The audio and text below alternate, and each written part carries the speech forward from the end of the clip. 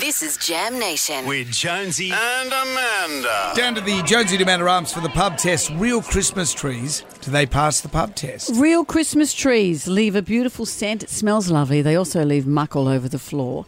Hard to prop up sometimes in your house, and how do you dispose of them? But then there are people who will every year insist on a real Christmas tree because it's festive and it smells and looks beautiful.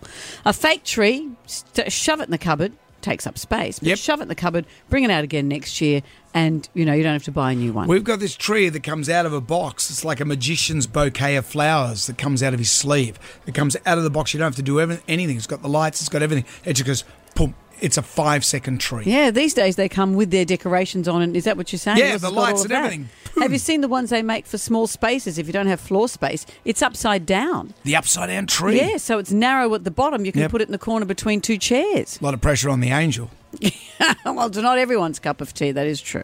Real Christmas trees, do they pass the pub test? Absolutely. The smell of those pines when you have them inside, there's just nothing like it. Gotta say, no, as lovely as they are, you have to go and buy them. Then, as if anyone wants to help you clean them up and put them away. Just too much of a faff, really. Yes, they do pass the pub test. I've always had a fresh Christmas tree and it fills my house and it makes me happy. They smell beautiful. They last a lot longer than they used to, and it's Christmas. It's a real Christmas tree. No, fake Christmas trees all the way.